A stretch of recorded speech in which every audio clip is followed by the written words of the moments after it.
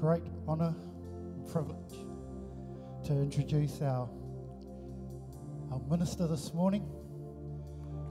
She needs no introduction, but I want to welcome our spiritual mother of the faith, a woman with a great heart, who for years has held everyone in her heart. So let's all be upstanding. Oh, you already are. As we welcome Pastor Joy. Thank you. Thank you, Shai. Thank you, musicians. I love your songs today. Songs on the cross. Wow, that's awesome. I'm going to preach on the cross today. So I'm so pleased they sang songs on the cross. Oh, wow. Just one word of encouragement for the church. I'll just share a verse with you the Lord gave me. We've had all our, 15 young people over in Taiwan. They've arrived in the country. They'll be arriving in Napier at 12:55. But you know, God gave me a verse the first time Mike went away. He went away for a month, not just a week. And he went to India, and there's a riot that happened while he's away. I had 6 children. 3 got chicken pox. But anyway, the Lord gave me this verse. I'll give it to you. I think it's a good verse, but you can sit down. Yeah. A good verse for the congregation. It's in 1 Samuel 30, verse 24. It says, when some go out to the battle, we've had some that have been sent forth from here and they've gone and God's used them mightily. But there's others that are home looking after the stuff, keeping this place alive, keeping this place alive. You know what the Lord says? We all share equally the spoils. You're going to think, oh, I wish I had what they got. We're all going to have it. It's for all of us. The Bible says when they come back from the battle, they share the spoils with those that are home minding the stuff. So that's a good verse. You sowed into them, you've prayed for them, and you're not going to miss out. They're going to disperse what they've got, and we're all going to be partakers of it. Amen? Great.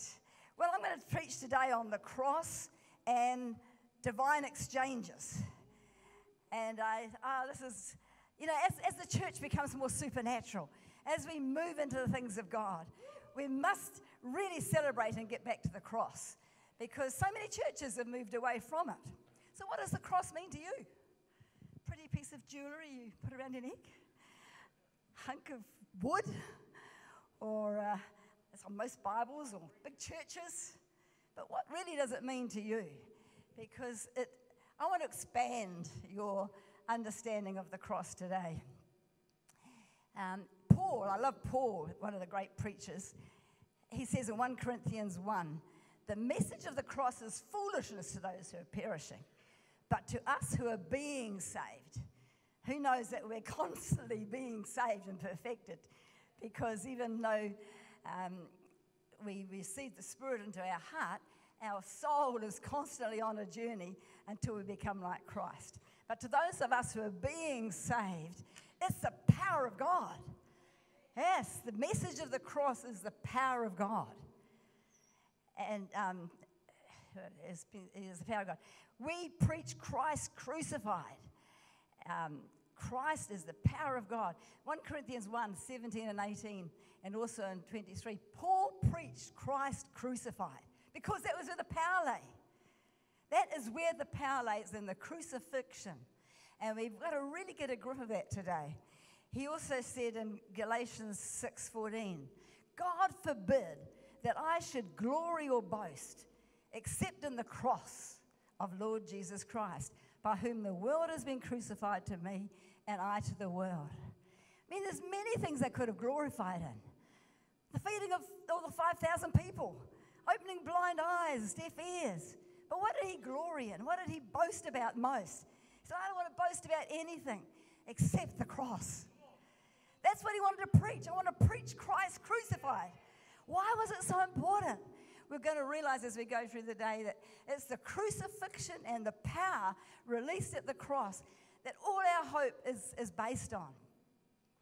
You know, Satan doesn't want you to know about this. You know why? He was totally defeated at the cross. He was totally overthrown. When Jesus had those 3 days, he went right down into the depths of hell, and he took the keys of death and hell. He triumphed over Satan, and he totally defeated him. Irrevocably. Never again will he have power over us, because Jesus totally defeated him. Now, Satan he can't do anything about that. But what he tries to do is to bewitch the church. He tries to bewitch the church to get away from the power of the cross. Maybe get into a little bit of, I don't know, just add to it with something. Maybe just really into counseling, or go to hypnosis, or do anything but the cross. And that's what he says to the church in Galatians 3. He says, who's bewitched you? The enemy comes in and takes you away from the cross, and he gets you into legalism, gets you into laws, gets you into doing stuff. Some churches, that's all they'll teach you. Come every Sunday and you'll be saved. That's not about coming or doing anything. We can't add to it. We can't add a thing to it. It's all been done. We can't add to what Jesus has done. That's what the enemy will try to get you to do, because once he gets you into performing and legalism, then you'll probably get into all sorts of other stuff, but you'll move away from the power. There'll be nothing left. So he was so, and this church, Galatians church, that was a Holy Ghost spiritual church. They had miracles. They had the power of God operating. And yet the enemy came in and took that church away from operating in the power of God, and they got full of all their religious behavior. That can happen to any church. In fact, I believe it's happened to a lot of Pentecostal churches over the last few years. They've lost the power. They're not moving in the power of God. They're not moving in the supernatural or miracles. They're just offering self-improvement messages. But if we're going to be a church that's going to demonstrate and move in the power, we've got to understand the source of it. The source of it is the cross. Oh, the source of it is the cross. We can never get away from it. We're going to glory and boast in the cross. And for this church, it's going to be a central place, a source of power. In fact, I haven't really heard the cross preached about as much since we became connected with the supernatural movement. They preach the cross, and every time they preach the cross, the power of God comes and is demonstrated. Oh, who wouldn't want to preach the cross? Amen. There's only one way to a relationship with the Heavenly Father, Jesus and his finished work. It's a finished work. We can't add to it. Totally finished. It's finished, it's finished, it's finished. And it's the only remedy for sin is the blood of Jesus. The only remedy for sin. You know, there's different kind of strokes for different things. But if it's sin, you must apply the blood of Jesus. That is the remedy for sin. Spirits, will you cast them out? Mind, you've got to renew it. But sin, you must apply the blood. It's the only remedy God has provided for sin. In fact, it's right from the beginning of the Bible to the end. I've been amazed. If you look at Genesis, when man first sinned, what did God do? He killed an animal and covered them with skins. You don't get skins without killing an animal. And when you're killing an animal, you get blood. So that's the first picture of the blood for sin, right in the Garden of Eden. And it goes right through the Bible. Exodus. Remember when all the Israelites came out of Egypt, which speaks of the world and sin, the great day when the Lord brought all the Israelites out and they got free from the power of the domination of Egypt, which speaks to us of the power of the world. What did they have to do on that night? The first Passover. They had to take a lamb. They had to slay the lamb. They had a pile of blood. Was that enough? Knowing all about the blood? Yeah, the blood. No, it wasn't enough. They had to put the blood and apply it. They had to apply the blood to the house. They had to put it on this one and this one and this one. That speaks of transgressions, sin, iniquity. Do you know what the difference between those three are? Sin is what you do that is against the way of God, and you don't even know you've done it. It's like when you're going along the road, you don't realize it's a 50k zone, and you got up to 80. I didn't realize I was sinning. Well, people do that. They go off to a fortune teller. They do all sorts of things. They don't realize it's against the ways of God, but it's sin because it violates the law of God. We've all done that. Transgressions, when you know it's wrong, but you do it anyway. I deserve this. I think I'll just go and get myself a little bit of comfort tonight and maybe dial a prostitute or something, but you deliberately do something that you know is wrong. You've got to apply the blood of Jesus to that. And the iniquity is that twist and bent inside of us that's in your family line, that all members of your family tend to move towards because you're wired that way. You all have anger towards men or down. You just got an inward twist towards sin. The blood has to be applied to the life. And that's what they did on that night. I'm sure the people in the house said, Dad, have you done it? Have you put the blood on the doorpost? Because the Lord told them, I'm going to pass through, and if there's no blood on the doorpost, the eldest son was going to die. That was Passover. Now, the Jews celebrated that every year. Blood for sin. Blood for sin. Don't forget it. Don't forget it. So that was a Passover, and it was actually celebrating Passover, you know, when Jesus died. So all through the Old Testament, there's pictures of the blood and the provision of blood for sin, but this is totally fulfilled in Jesus Christ. Actually, the day they were celebrating Passover, the Lamb of God was being crucified. It's amazing. Then, of course, God said, I want you to build me a house. I want you to build me a tabernacle. And they had built a big house. And, you know, everything about the tabernacle's got the cross written on it. If you looked how the furniture was laid out, they had the big altar place where they had to celebrate and cut up lambs and shed blood. Then they went into the next part of the tabernacle, and there was a table of showbread, and there was a golden lampstand, and there was an altar of incense. If you lay these in a row, you're drawing a big cross. And then beyond the final part was the mercy seat, where they had to take the blood once a year and sprinkle it on the mercy seat, where they encountered the glory of God. That whole piece of furniture was laid out like a cross.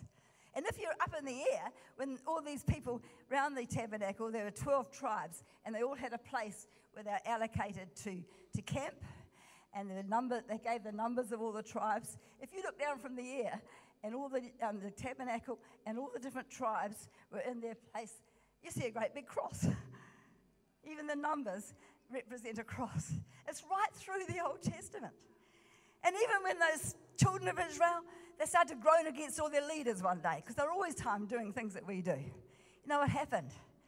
A whole lot of fiery serpents. A whole lot of serpents came in and started biting them, and they were tormented. They were in a difficult situation because of the way they carried on. So what did Jesus do? He put a brazen serpent on a big pole. Brass always speaks of judgment. They said, put a serpent on the pole, and any of these people that are being bitten, look to the pole. With faith in their heart, they will live. Isn't that a picture of the cross? If you look to Jesus on the cross with faith in your heart, you won't be bitten by all the serpents that everybody else is being bitten by. You will live. You will live. It's all the way through the Old Testament. It's very powerful. And then, of course, John the Baptist came out, and he was preparing the way for the Lord. And all of a sudden, he saw Jesus coming towards him. What did he say? What were the first words out of his mouth? Behold, the Lamb of God, which takes away the sin of the world. What a prophetic, amazing statement.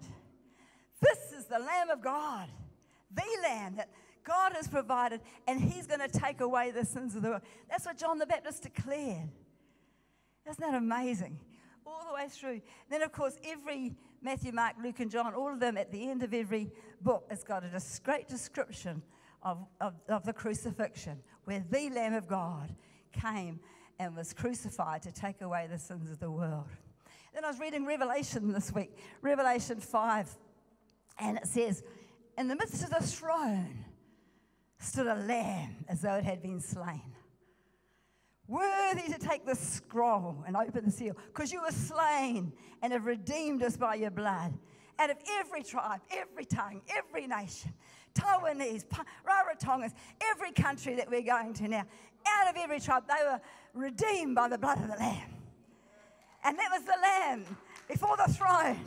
So from Genesis to Revelation, it talks about the Lamb, the blood, for provision of sin. We can't get away from it. It's the central part of the gospel.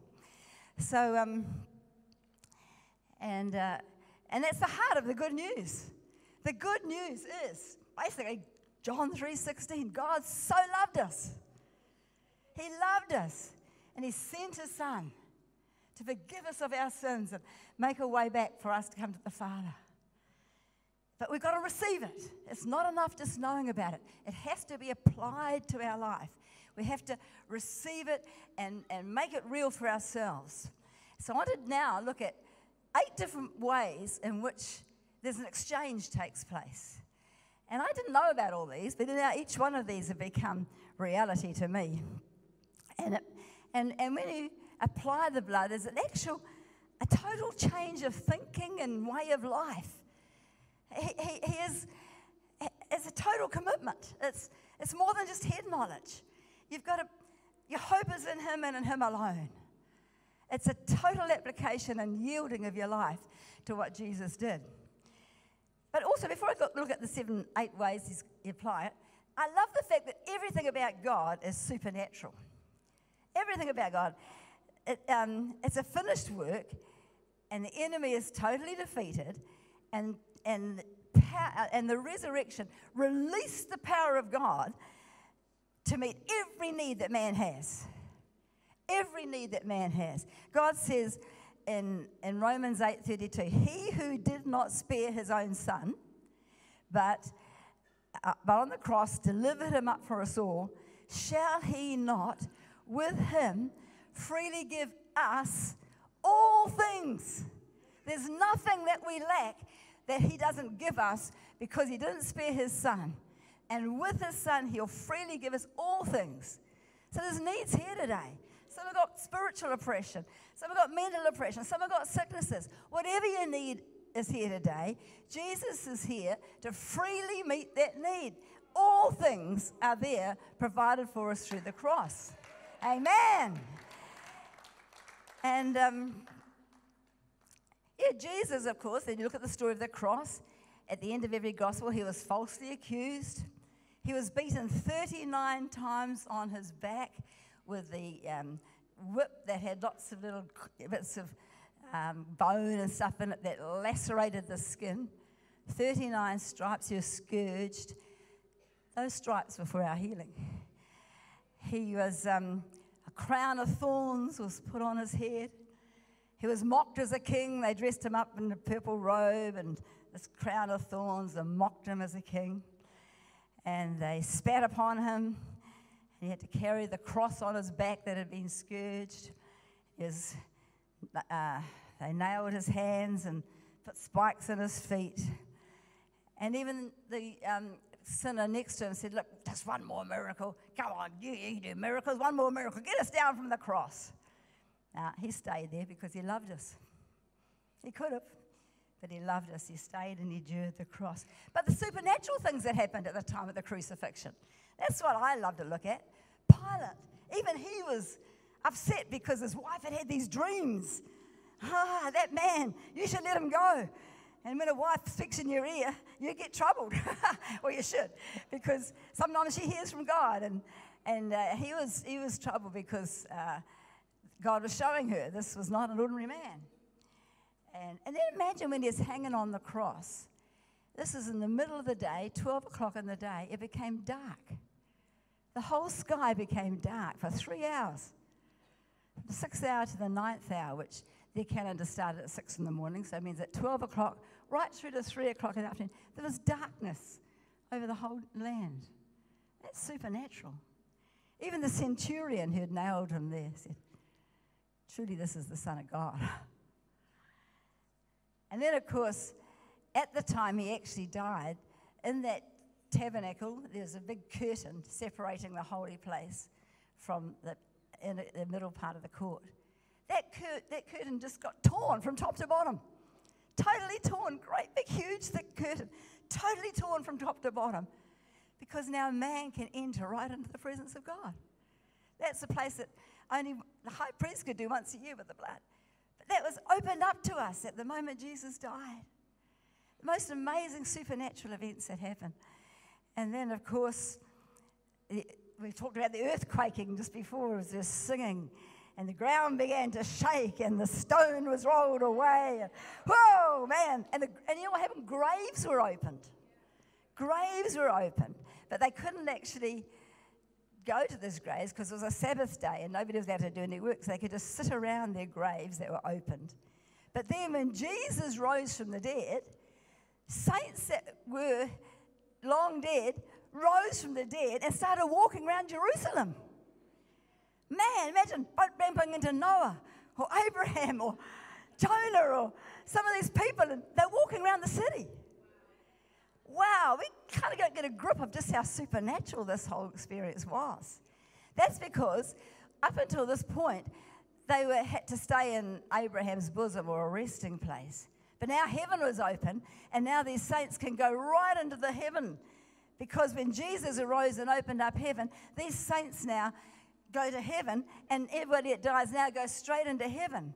But up until the resurrection, they were just in a resting place. But now, heavens are opened, and saints that die now can enter into heaven. Wow, wow, wow, wow. And of course, even after 3 days, when Jesus started to appear in a resurrected body, he actually appeared for 40 days in this resurrected body, which we're going to get. He could just appear in a room. Oh, meet his disciples. Look at my hands. Look at these scars. Look at my feet. It's me. I told you it was going to happen. You didn't believe me, but I told you. They just didn't get it. But he appeared to his disciples. He appeared to so many people in his resurrection body. Amazing resurrection body. This is all supernatural. It must have been an amazing time to live. And then, of course, when he first got out of the grave, he said, "Don't touch me now. I've got to go." And he had to sprinkle his own blood on the mercy seat in heaven. The tabernacle on earth was just a picture of heavenly things. And it's a heavenly tabernacle. He said, "Don't touch me. My job's not completed until I've put the blood on the mercy seat and satisfied the Father that this job is finished." And then he was able to appear himself to others. I mean, this is all supernatural. I love it. Because, we kind of don't always dwell on just how fantastic it all was. And now the way is open for all of us to go to heaven. But what about these divine exchanges? There's 8 of them I'd love to touch. First of all, 2 Corinthians 5:21. I want you to see it like an exchange. Because it's like, he made him who knew no sin. So you've got Jesus who knew no sin to be made sin for us. So Jesus who knew no sin had all the sins of the world placed upon him so that we might become the righteousness of God in him. What an amazing exchange. It's like all our sin was placed on Jesus at the cross. And what did he place on us? Righteousness. That's a huge divine exchange. He didn't know sin, and yet sin was placed on him so that righteousness can be on us. That's a powerful exchange. Or the punishment we deserved. He took it. We use the word redeemed. That means a price was paid. You are the most expensive real estate there ever is. The precious blood of Jesus bought you. You can't get any more expensive commodity than the precious blood of Jesus. That purchased you. You've been purchased. He paid a price for you. And he took your punishment. Redeemed meant you should have paid that price, but he stepped in and said, "I'll pay it." So it's almost like a double bang. Not only is all your sin being put on him, but what you deserved, the bad due to us became, because the sin was put on Jesus, and the good due to the sinless obedience of Jesus was given to us. Powerful exchange. We've got to meditate on that. I love picturing this. First time I really pictured this, I got Ephesians 1:4. It says, this is how we can stand in his presence now. We can stand before him holy because he's given us his righteousness without blame, surrounded by his love. That's how he wants us to see ourselves now. We are holy, without blame, surrounded by his love. If you apply to your life what Jesus did to you, you can come right into his presence and you say, there's no sin, there's no blame. The enemy will try and accuse you and blame you all the time. That's what he does. But God says, I'm without blame. It was all put on Jesus. I'm just surrounded by the love of God. I've been made holy. Powerful exchange. You can apply that to your life. But you've got to apply it. Nice verse to read about, but to enter into it, you've got to visualize it and see it and live in it. This is who I am. Holy, without blame, surrounded by his love. That's who I am because of the cross. Okay, number 2, exchange. It says in Romans 6:23, the wages of sin is death, but the gift of God is eternal life in Christ Jesus our Lord. So exchanges spiritual death. Before the cross, we're all under spiritual death. We had no hope of eternal life. Spiritual death is separation from God. No relationship with God, under the power of the wicked one. But he now, the gift of God that he's made available to us is eternal life in Christ Jesus our Lord. He's given us a new life. In fact, another picture of it is, he says, from the old man, that's the man with spiritual death, we now become a brand new creation. Jenny was preaching last week about our identity in God, a new creation. But the old man has to die. In fact, it's got to be more than die. It's got to be crucified. And I believe, again, I didn't understand this for a long time. I was in a church and I prayed the sinner's prayer, and I thought I got my ticket to heaven. I could now carry on living like I wanted to live because I'd paid my ticket. I knew I was going to go to heaven. I prayed that sinner's prayer. But you know, it's much, much more than that. It finally dawned on me when I finally really got saved on the one verse, Galatians 2:20. This old life, is crucified with Christ. I has to die. This old life is not going to cut it. I can't patch it up. I can't get counseling on it. I can't, just kind of improve it somehow and present it. It's actually got to die. I'm crucified with Christ. Nevertheless, I live, but not I, but Christ lives in me. And the life I now live, I live by faith in the Son of God, who loved me, gave himself for me. What an exchange. But the old man has to die. And we don't always like that message. Who wants to know that I has to die? I used to quote that a lot in our family. Well, actually, the good news is I has to die. That's a good thing to tell your kids. I has to. Look at it. Actually, read a couple of verses. Romans 8. Romans 8:13-19. For you live according to the flesh. If you live according to the flesh, you will die. But if by the Spirit you put to death the deeds of the body, you will live. For as many as are led by the Spirit of God are the sons of God. For you did not receive the spirit of bondage again to fear, but you received the spirit of adoption, by whom we cry out, Abba, Father. The Spirit himself bears witness with our spirit that we are children of God. And if children, then heirs of God and joint heirs with Christ, if we suffer with him, that we might be glorified with him. For I consider the sufferings of this present age are not worthy to be compared with the glory which shall be revealed in us. The earnest expectation of creation is waiting for the sons of God to appear. And you know what? They're starting to appear. People that know who they are in Christ. People that are carrying the power of God. People that are releasing the power of God. Hey, but people who have crucified the old man.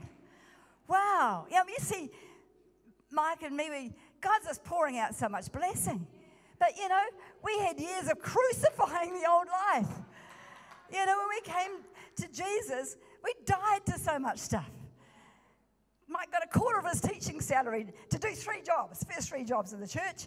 You can be the principal of the school, you can be the teacher in the school, and the pastor of the church for a quarter of your previous salary. How about that? What a good deal. But we thought, God, to serve God, how exciting. I can't get enough of it. There's a price to pay. It's a crucified life. The old stuff has to die. You're not hungering after that stuff anymore. You can have all sorts of stuff that the flesh wants.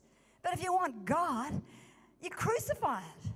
And I still think some of us haven't realized the price behind living in that new identity is got to die to that rebellion. You've got to die to that bitterness. You've got to die to that addiction. You've actually got to nail it to the cross. Maybe you've been baptized. Maybe when you're baptized, did you remember in Romans 6 what happens when you're baptized? Romans 6, 13 to 19. It says, when you present your members as instruments of unrighteousness, present yourselves to God as being alive from the dead. What's that one about? Oh, go back to 6 verse 4. We're buried with him through baptism into death. When you got baptized, you died to that old man. That's what it symbolizes, death to that old man, life to the new man. That's what baptism is all about, to move out of that old man into the new man, or as Galatians 2:20, I'm crucified with him. And it's a daily thing. You've got decisions all the time. Do I do what I really like to do? Or am I going to put the interests of God first, God's kingdom first, in advance of God's kingdom? That was the decision we made right at the start of our Christian walk. Seek first the kingdom of God. Every decision's made seeking the kingdom of God first. It's a crucified life where you daily put the things of God as first priority. And you die to the old man. But to be able to access that new identity, to be able to live in it, there's a price to pay. You've got to die to the old. You know, we got rid of TV, we got rid of cars. Mike had 3 V8s at one stage, all being done up. Clear the garage of all the cars and all the bits. It's not where we're going now. Alcohol, tipped the whole lot down the sink. We had more whiskey and gin and vodka and everything. All went down the sink. We died to it. You know, there's a price to pay. You get ruthless. Die to the stuff. It's not where you're going if you want to have the life of Christ. Okay, so that's the second exchange. Old man for new man. Spiritual death for the Zoe life of God. The eternal life is Zoe. It's the life of God. Okay, the next thing, the curse to blessing. The curse to blessing. Galatians 3:13 to 14. Christ has redeemed us from the curse of the law. Heaven became a curse for us. It's written, everybody that hangs on a tree is cursed. So Jesus hung on a tree, so he became a curse. That the blessings of Abraham might come upon the Gentiles in Christ Jesus, and we'll receive the promise of the Spirit through faith. Curses. Curses are broken. And don't you dare try to go against any curse or demon without applying the blood and telling them about the cross. It's the only thing that gives you authority against them. You tell them what the cross has done. Say the blood of Jesus has broken your power. But every curse, we don't have to live under curses. Some of us still are. We had to look through curses that were in our family line. Curses of immorality were in our family line. It's a curse. Break it. Curses of mind, worship of the mind, and we call it kind of heady, being really heady. And when you're really heady, you don't need God. You sort of figure everything out for yourself. It was a family kind of trait. It was in the whole family. Just bondage to intellectualism, really. It was a curse. Also, it was a curse of false teaching. I was under a lot of false teaching that wasn't true. Any legalism is false teaching. If you've been under false teaching, you've had to do this, and this. It's false teaching. It's a curse. We've got to break these things. I'm not going to live under a curse because Jesus has made a provision for us to access blessing. And there's curses, of course, of curse comes. Actually, you look at Deuteronomy. Was it that chapter 28? 28. There's a whole list of all the curses. Basically, all your resources, your relationships, your health, everything that it steals from you. And there's curses that can come down family lines. But Jesus became a curse, so every curse is broken. Arthritis is a curse. Some sicknesses are a curse. We need to declare, Jesus became a curse, so this curse can be broken off my life and I can have the blessings of Abraham. Blessings on my life. Look at what Abraham is blessed with. Number 4, sickness and pain. He took sickness and pain at the cross. And in exchange for our sickness and pain, he gives us healing and health. It's a divine exchange. He took your sickness on the cross. Let's read about it. It says in Isaiah 53:5, by his stripes we are healed. Peter said it again in 1 Peter 2:24. Same verse, by his stripes you are healed. Matthew 8:17, he himself took our infirmities and bore our sickness. He took that on the cross. We don't have to carry it because he bore it. He bore our sicknesses, and in exchange, he gives us healing and health. So when you're sick, you need to, I was actually, when I was on holiday, I was feeling this cold coming on. I just said, Jesus, you took my sickness. I pushed this cold away from me. It doesn't belong to me. You took it on the cross. I receive your healing. I thank you for taking those stripes on your back and making provision for my healing. I receive your healing. You apply that to your life. Apply it. Take hold of the verse. Say, Jesus, you took the sickness. There's an exchange. You said you bore it by your stripes. So 39. They reckon there's about 39 categories of sicknesses, actually. 39 stripes. And he took them on his back. And that blood shed on his back was for healing. We need to apply that blood if you're sick. Declare what the work of the cross is. Number 5, shame. This is another one I suffered under for a long time. A lot of people suffer under shame. I've particularly felt shame. If you have a baby out of wedlock, I just felt shame. I really couldn't look people in the eyes. I was carrying shame. You know what Jesus said? He said on the cross, he said, Hebrews 12:2, looking unto Jesus, the author and finisher of our faith, endured the cross, despising the shame. So that we don't have to carry shame. So many people don't realize it. There's provision at the cross. We don't have to carry shame. In fact, the cross was the most shameful death. Everything about the cross was to totally humiliate and shame Jesus. He was naked. He was spat upon. He had a crown of thorns. He was mocked. It was the most shameful death they could ever dream up because the religious leaders had been so shamed by him, outwitting them every time they had challenges. They wanted to totally shame him so that nobody would follow him. He was totally shamed. Now, when I was struggling with shame, 2 verses really helped me. You know, there's a story in the Bible about a beggar who came to Jesus. And those beggars used to wear a garment, so everybody knew they were a beggar, and they would give them money because he was blind. But when he saw Jesus coming, even before Jesus got to him, you know what he did? He cast away his garment. In his heart, he had faith. I'm not going to be a beggar anymore because I'm going to be healed. So he cast away his garment and he reached out and got his healing. You can do that with your garment of shame.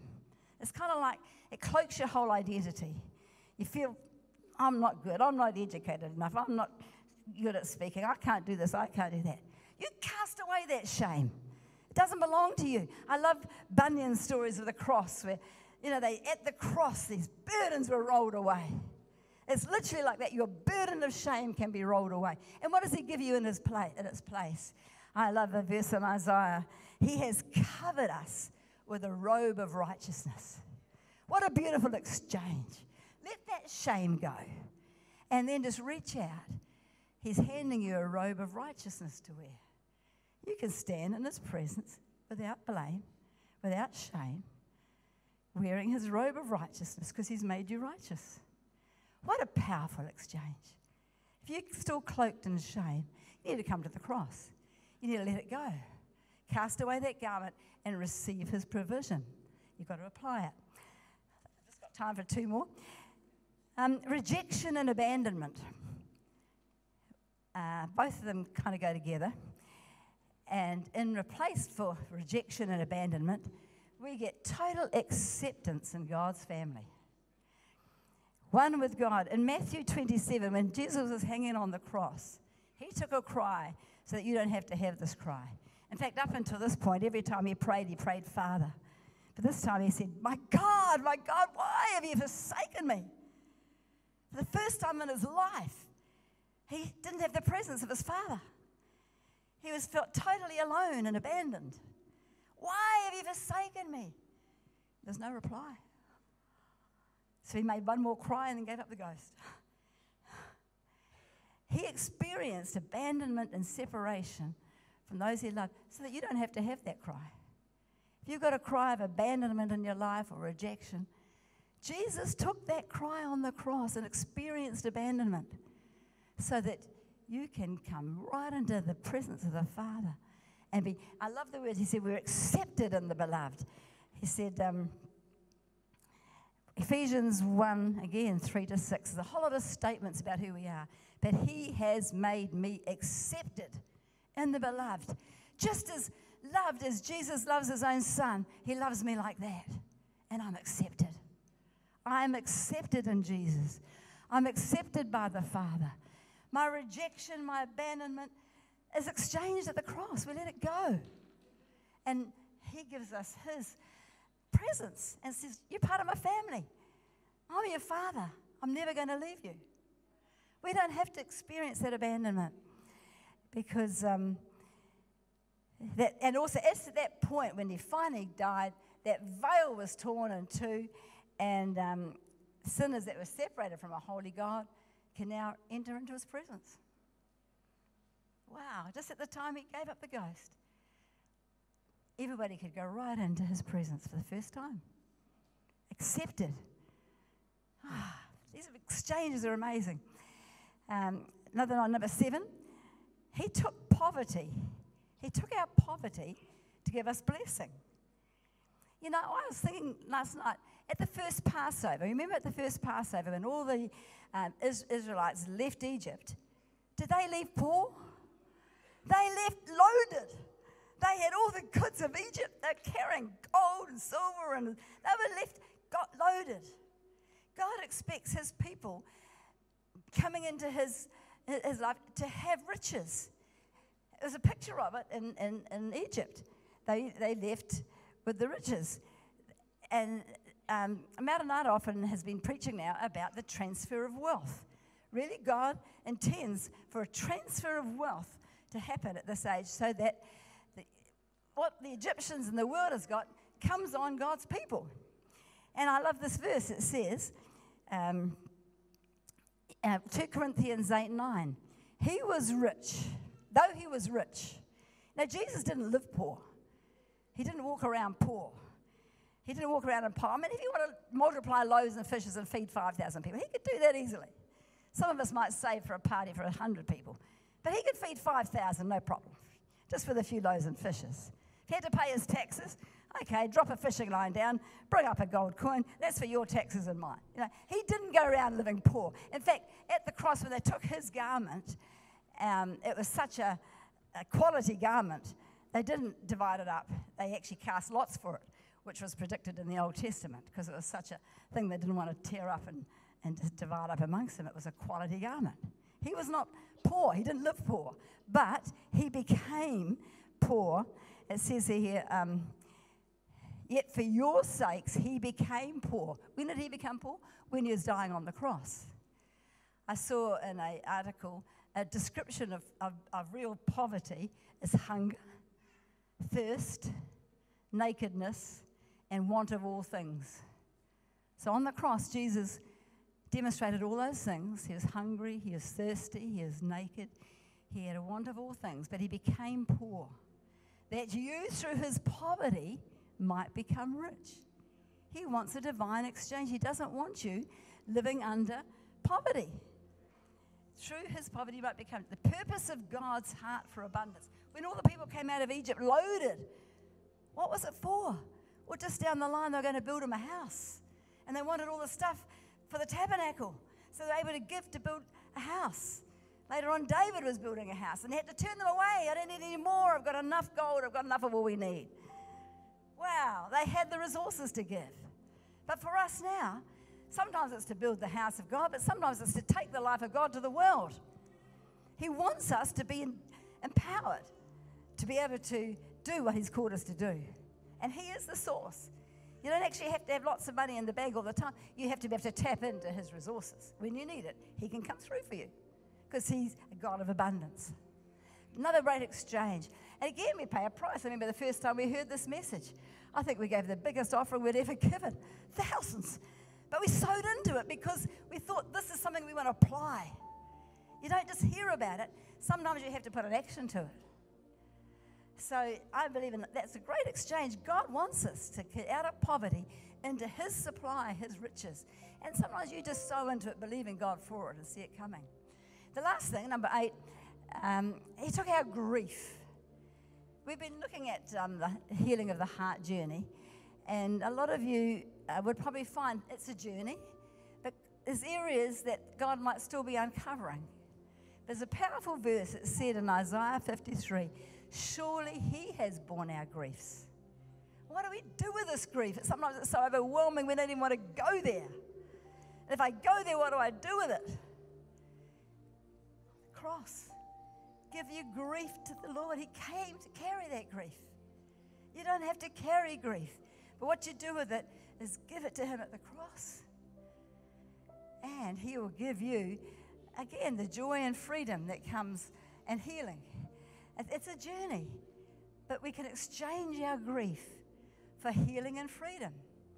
I've had a lot of journeying of uncovering grief and doing it. Sometimes you might just have a situation and it triggers off a deeper situation, and you have a memory then of something that you've buried, and that's an opportunity for you to start to process it. We've been talking about that in the Monday night things. In my case, once I had a dream. In fact, I had been despising dreams and visions. I thought they were things only kooky people had with my intellectual stuff that I was raised with. But when I repented of that, I said, God, use a dream. Show me what's buried that I can't see. And you might get a dream and God can bring something up in a dream. And then you've got a choice. Am I going to process this and apply the work of the cross to that? Or am I just going to forget about it? I had a powerful journey at that stage when I'd had an older sister who was killed in a car crash. She was 13 and I was 11. I just blocked that thing out of my memory probably for 30 years before I got that dream. Denial plus. I was the king of denial. I was not going to go there. But you know, when God wants you to go there, because there's healing and there's provision, you can go there. You can journey that road. And I journeyed that road. He led me all the way. He said, don't hide yourself from your own flesh. So I went and talked to our family about it. Mike came back to the accident side and broke the trauma of the accident. Went to the grave side, broke the soul tie to the dead. I'd never let it go. Sometimes you've got to break soul ties to things you never let go. You know, there's a journey. But, you know, then I saw her in heaven, just the galleries of heaven, cheering me on. She's cheering me on today. You know, God can bring a trigger. I think I've just got time for one more trigger. This is a bit of a tearjerker, but it really touched me last year. Now, you're going through your old papers, and I came across this poem. I thought, oh, and did it trigger a journey? Because there's so many things around experiences in life. Sometimes I could just shut down feelings and became quite disconnected. As I said, this older sister was called Margaret Grace, and I was Miriam Joy. So Dad had the good idea once Margaret Grace died that we'd have now Joy and Janet, because it kind of goes together. Margaret and Miriam's now gone, we'll have Joy and Janet. So all of a sudden at 11 I was given a new name and a new identity, and I was still kind of confused about my journey. Margaret had always talked for me. She was very articulate. I used to go to school in Mutton. She had to come into my classroom to talk for me. But anyway, I found this poem that Michelle wrote to me once. And I thought, oh, did that trigger something? It says, I'm a young girl called Miriam. That's who I am. Happy with my big sister by my side. My sister, my friend. The only one I can depend. She knows what I want to say. She's the one I want to share each day. I'm a young girl called Miriam. That's who I am. Happy with my big sister by my side. Then came the day she was taken away. Loneliness enveloped me. As I cried myself to sleep, a deep emptiness came. How can I escape the pain? Feelings must be locked away so I can face another day. I'm a young girl called Miriam, that's who I am, missing my big sister by my side. Everything has changed. I've even lost my name. No more tears to cry. I'm living numb inside. The voice of my heart no one hears. Silence will take away my fears. On myself I will depend, and loneliness can be my friend. You know, some of us can get like this. We just bury it all, deny it all, just try and be our own resources. I'm a young girl called Miriam, that's who I am, missing my big sister by my side. Now the voice of the Lord is calling, Miriam, where did you hide your feelings, Miriam? Your time of silence is ending, Miriam. Your broken heart needs mending, Miriam. My love holds the key. You can give all the pain to me. Don't be afraid to feel. My love will hold you as you heal. You're my daughter, my Miriam. I know who you are. I'm your father and the healer of your heart. Amen. See, it's not a journey. I mean, it took me the next couple of weeks. It's like this week, I'm home alone. And I could just journey this then. I could access those feelings. I could let them come out.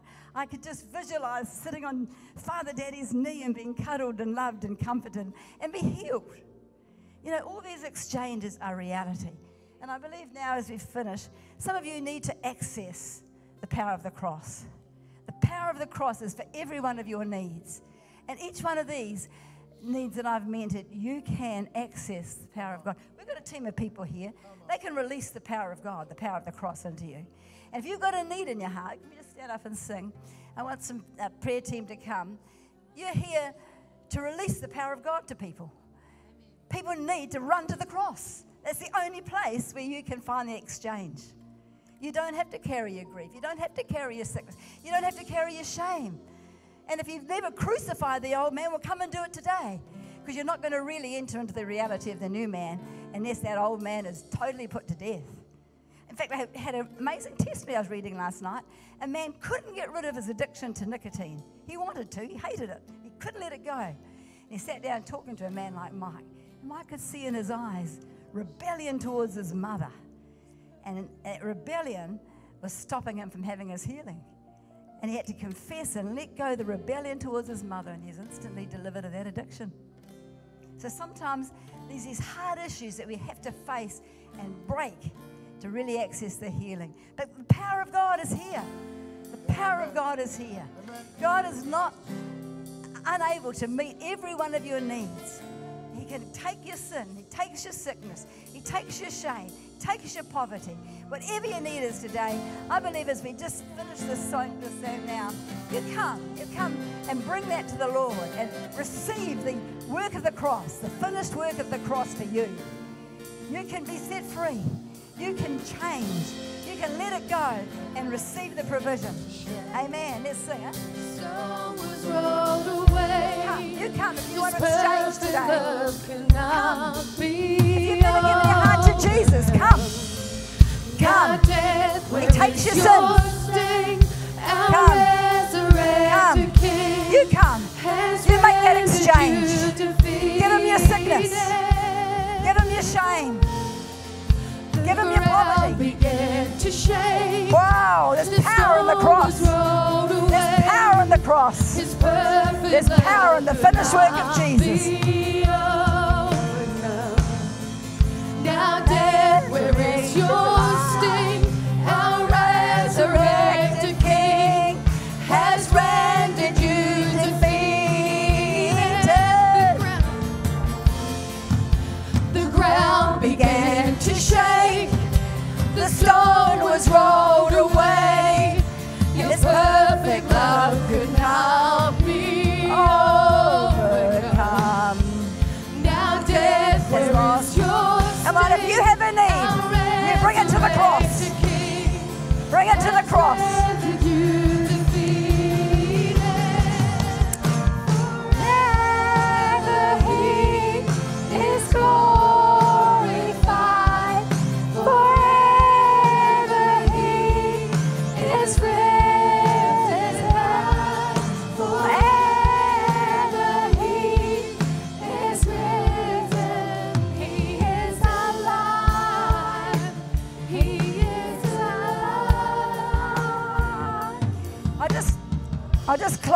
service now, but you come if you want to access the power of the cross today.